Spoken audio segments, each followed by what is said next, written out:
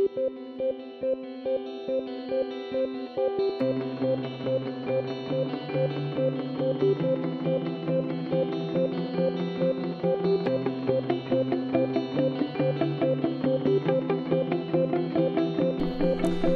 and welcome to the Frontier Strategy Group podcast series. FSG is the leading information services provider for emerging markets executives. We partner with business leaders at over 200 multinationals by providing them with research, analytical tools, and data that help power their emerging markets business strategies. My name is Mark McNamee, and I'm the practice leader for Europe here in our London office, and I'll be moderating today's podcast.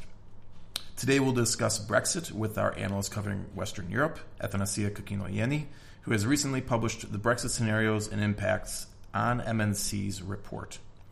As a reminder, this report, as well as the rest of our content and reports, is available via our portal at portal.frontierstrategygroup.com. So let's begin here, Athanasia. Brexit, of course, has been an unprecedented event that has shaken the Western world. It will naturally be increasing the cost of doing business in the UK and in Western Europe in general. MNCs are naturally, at least a bit confused about what exactly Brexit means for their business and what they should be tracking, what they should be preparing for. It kind of throws a wrench into their business plans for what had previously been such a clearly, stable and steady and high opportunity market, right? So, Athanasia, that said, why should our clients be reading the Brexit report? Thank you, Mark. So what our Brexit research does is that it filters all the noise out there about Brexit for multinational companies, and we bring to our clients just that. Yes, the environment is very fluid around Brexit because actually the UK government and the EU don't share details on their negotiations and also their negotiation strategy with the public. However, we don't believe that companies will have much more clarity in the next months or even in the next couple of years, to be honest. Moreover, it might be too late for them to actually activate their business plans by the time they feel fully confident about the information out there. Especially plans around changes in supply chain and regulations. It might be very late for them to activate those as well. Particularly with this report, we help multinationals to understand what is the most likely outcome for Brexit, both in the short term and in the medium term, but also the impact to their business in a very structured, simple, but also sophisticated and quantified, if we can say, way that is easy to track. And report is just about that. And I reassure you that there isn't out there any other piece like that. Right, and I can confirm that in light of our research and knowledge of what our competitors are doing and what banks have released and things like this, this is really the most sort of appropriate type of report, specifically for businesses, so they can truly understand sort of what they can expect going forward. So with that said, Athanasia, for our clients to sort of properly prepare for Brexit, they clearly need to know first, of course, what to be preparing for. So what is our base case assumption for Brexit? So, Mark, for Brexit, we assume a transitional deal between the EU and the UK until at least December 2020. This actually means no short-term disruptions for multinational companies, and that is actually positive news for them.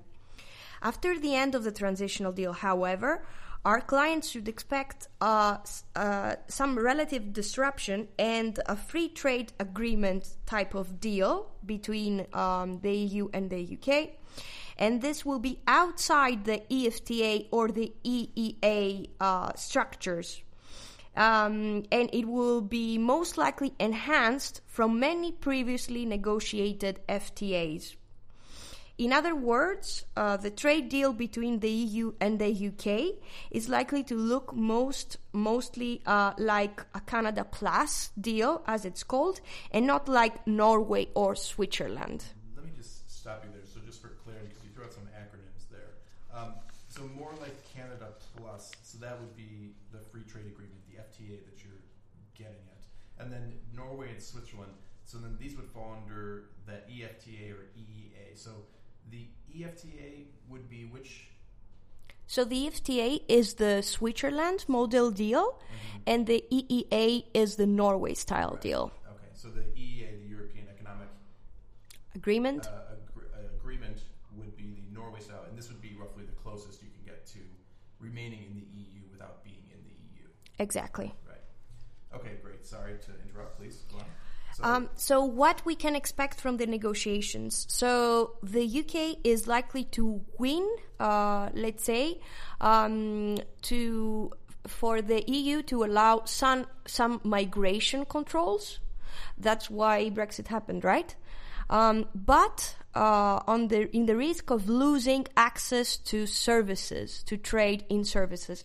Particularly legal and financial services are the most vulnerable areas of trade between the EU and the UK in this FTA agreement, because actually the nature of the sectors is that they require increased local licenses for operating. And what about trade deals with third countries? So the UK is likely to get trade deals with third countries by actually grandfathering the existing ones that it has with the EU to a large extent. But negotiations will be further necessary, particularly for the trade in services. And an important point there is that all these third-party agreements will require EU's consent.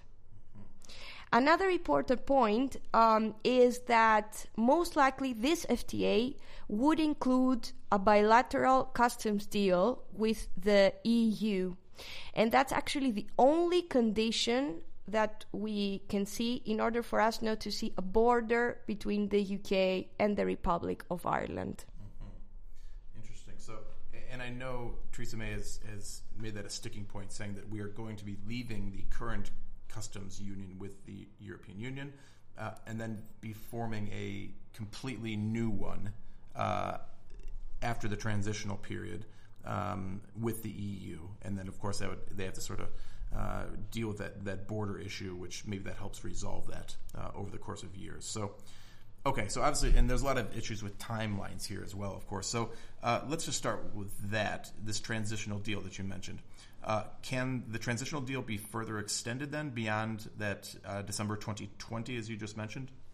Yeah, so this is possible if there are delays in negotiations for the new trade deals. However, we have to keep in mind that the transitional deal to extend the transitional deal will be a politically sensitive attempt. And also we should have in mind that the general elections are in 2021, when actually the transitional deal should expire. So extending the transitional deal will be purely a political decision. Okay, so obviously this moves us into the realm of politics here.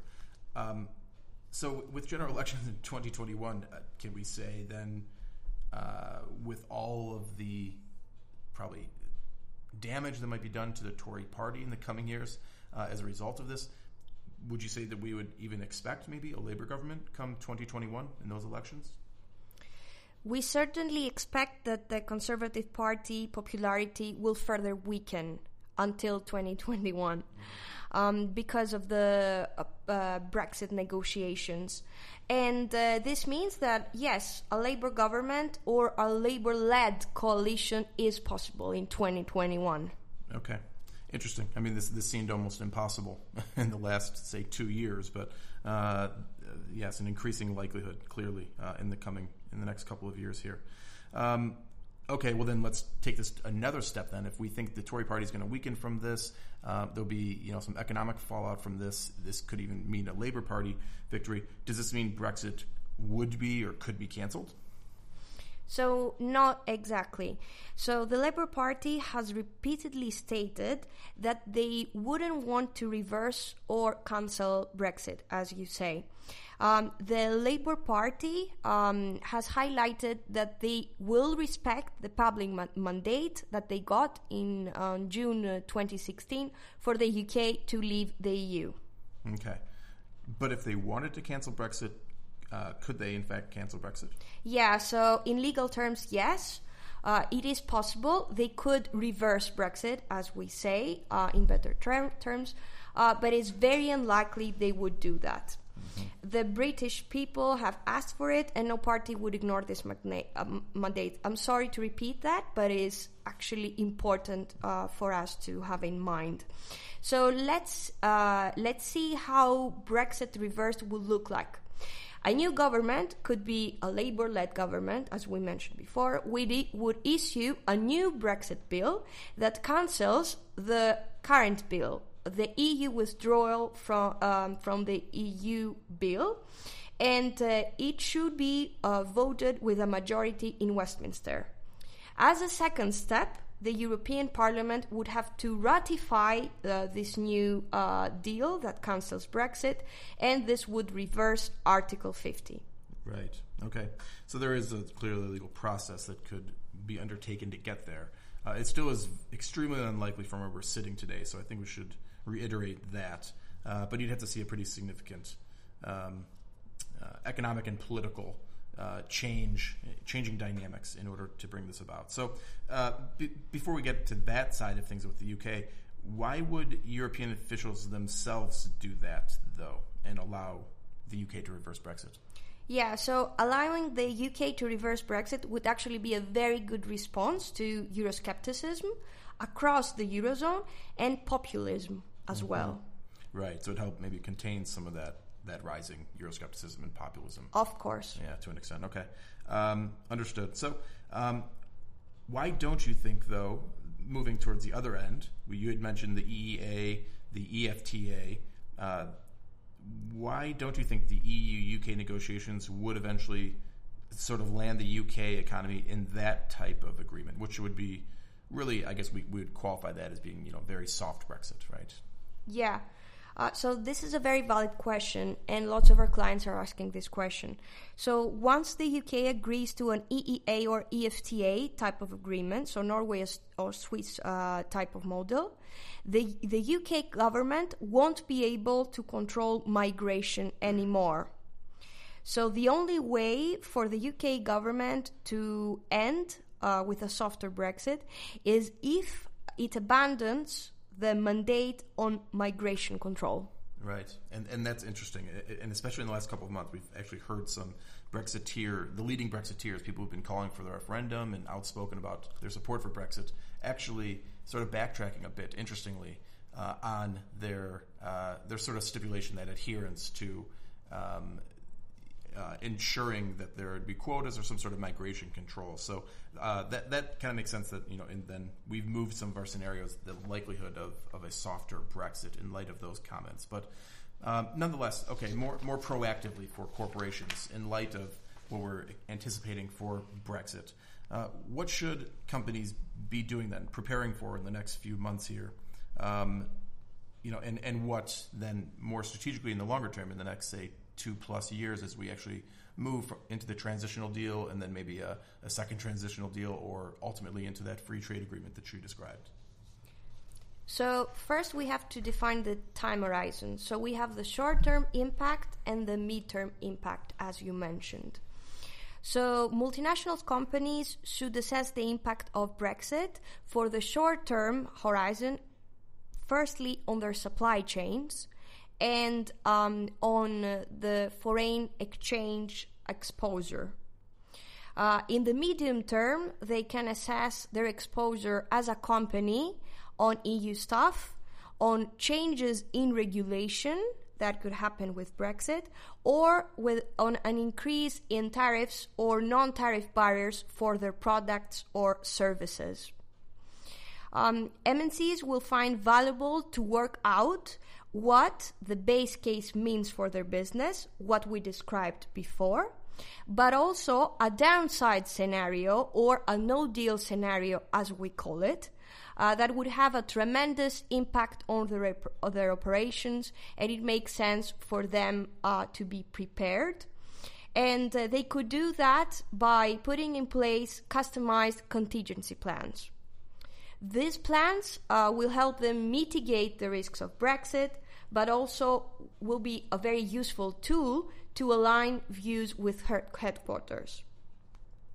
We also have to keep in mind that the UK and Western Europe are very large markets and very important markets to the SMEs, and that's why multinationals are advised to accelerate planning for Brexit. Okay, understood. So last question would be then, looking at Brexit then with these scenarios, which industries would be most affected by Brexit? So negatively or positively, but I anticipate your answer would be mostly negative. So yes, it's mostly negative impact. So the sectors that have high trade and or high EU staff exposure will be very much affected from Brexit and the new trade deal. Some examples of these sectors are the food and beverage industry, hospitality industry, but also industrials. Particularly for the services sector, is likely to be very much impacted by the new trade deal, as services as a component are likely to be included in the free trade agreement, as we mentioned. Moreover, the business-to-consumer sector could face some increased tariffs to products. Additionally, the healthcare sector will be very vulnerable to possible regulatory changes that will come in the next years or so. Right. Okay. Good. Thank you very much for that, Athanasia. Very helpful. I think this gives us, at least our clients, a rough sketch of what to be expecting and planning for. Of course, they can, as you mentioned, find in-depth analysis in the Brexit Scenarios report, which we recently published here. So as a reminder to our clients, they have access to that report, but also can speak with Athanasia, myself, or any of the other FSG analysts, whether it's about Brexit or any of your other business needs in any other region of the world, simply by reaching out via your client relationship manager directly. You can also access FSG's reports on Western Europe, on Brexit, and our monthly monitor reports on our portal at portal.frontierstrategygroup.com. This concludes our podcast.